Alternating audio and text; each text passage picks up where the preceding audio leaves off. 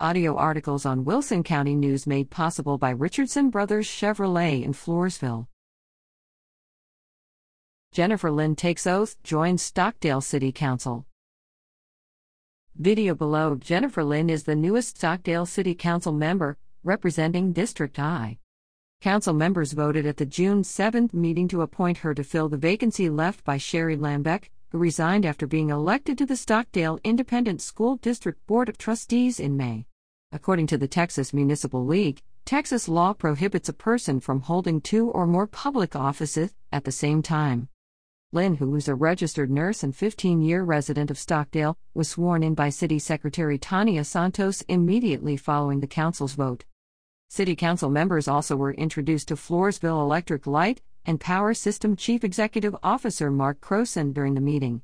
After briefing the council on his background, Croson offered to take questions from the group, at which point Mayor Ray Wolf responded, "Is there anything we need to worry about during this summer heat?" Croson reassured the council that Phelps is in good shape and staying up to date on state compliance, which now requires that an emergency plan be in place. In other business, council members approved capital improvements to the city's wastewater plant on CR 401. City Manager Banks Akin will request contractor bids for pipe upgrades at Pond 3 to bring the plant up to standards. Heard from the city manager that the splash pad is now open, but the project is not yet complete.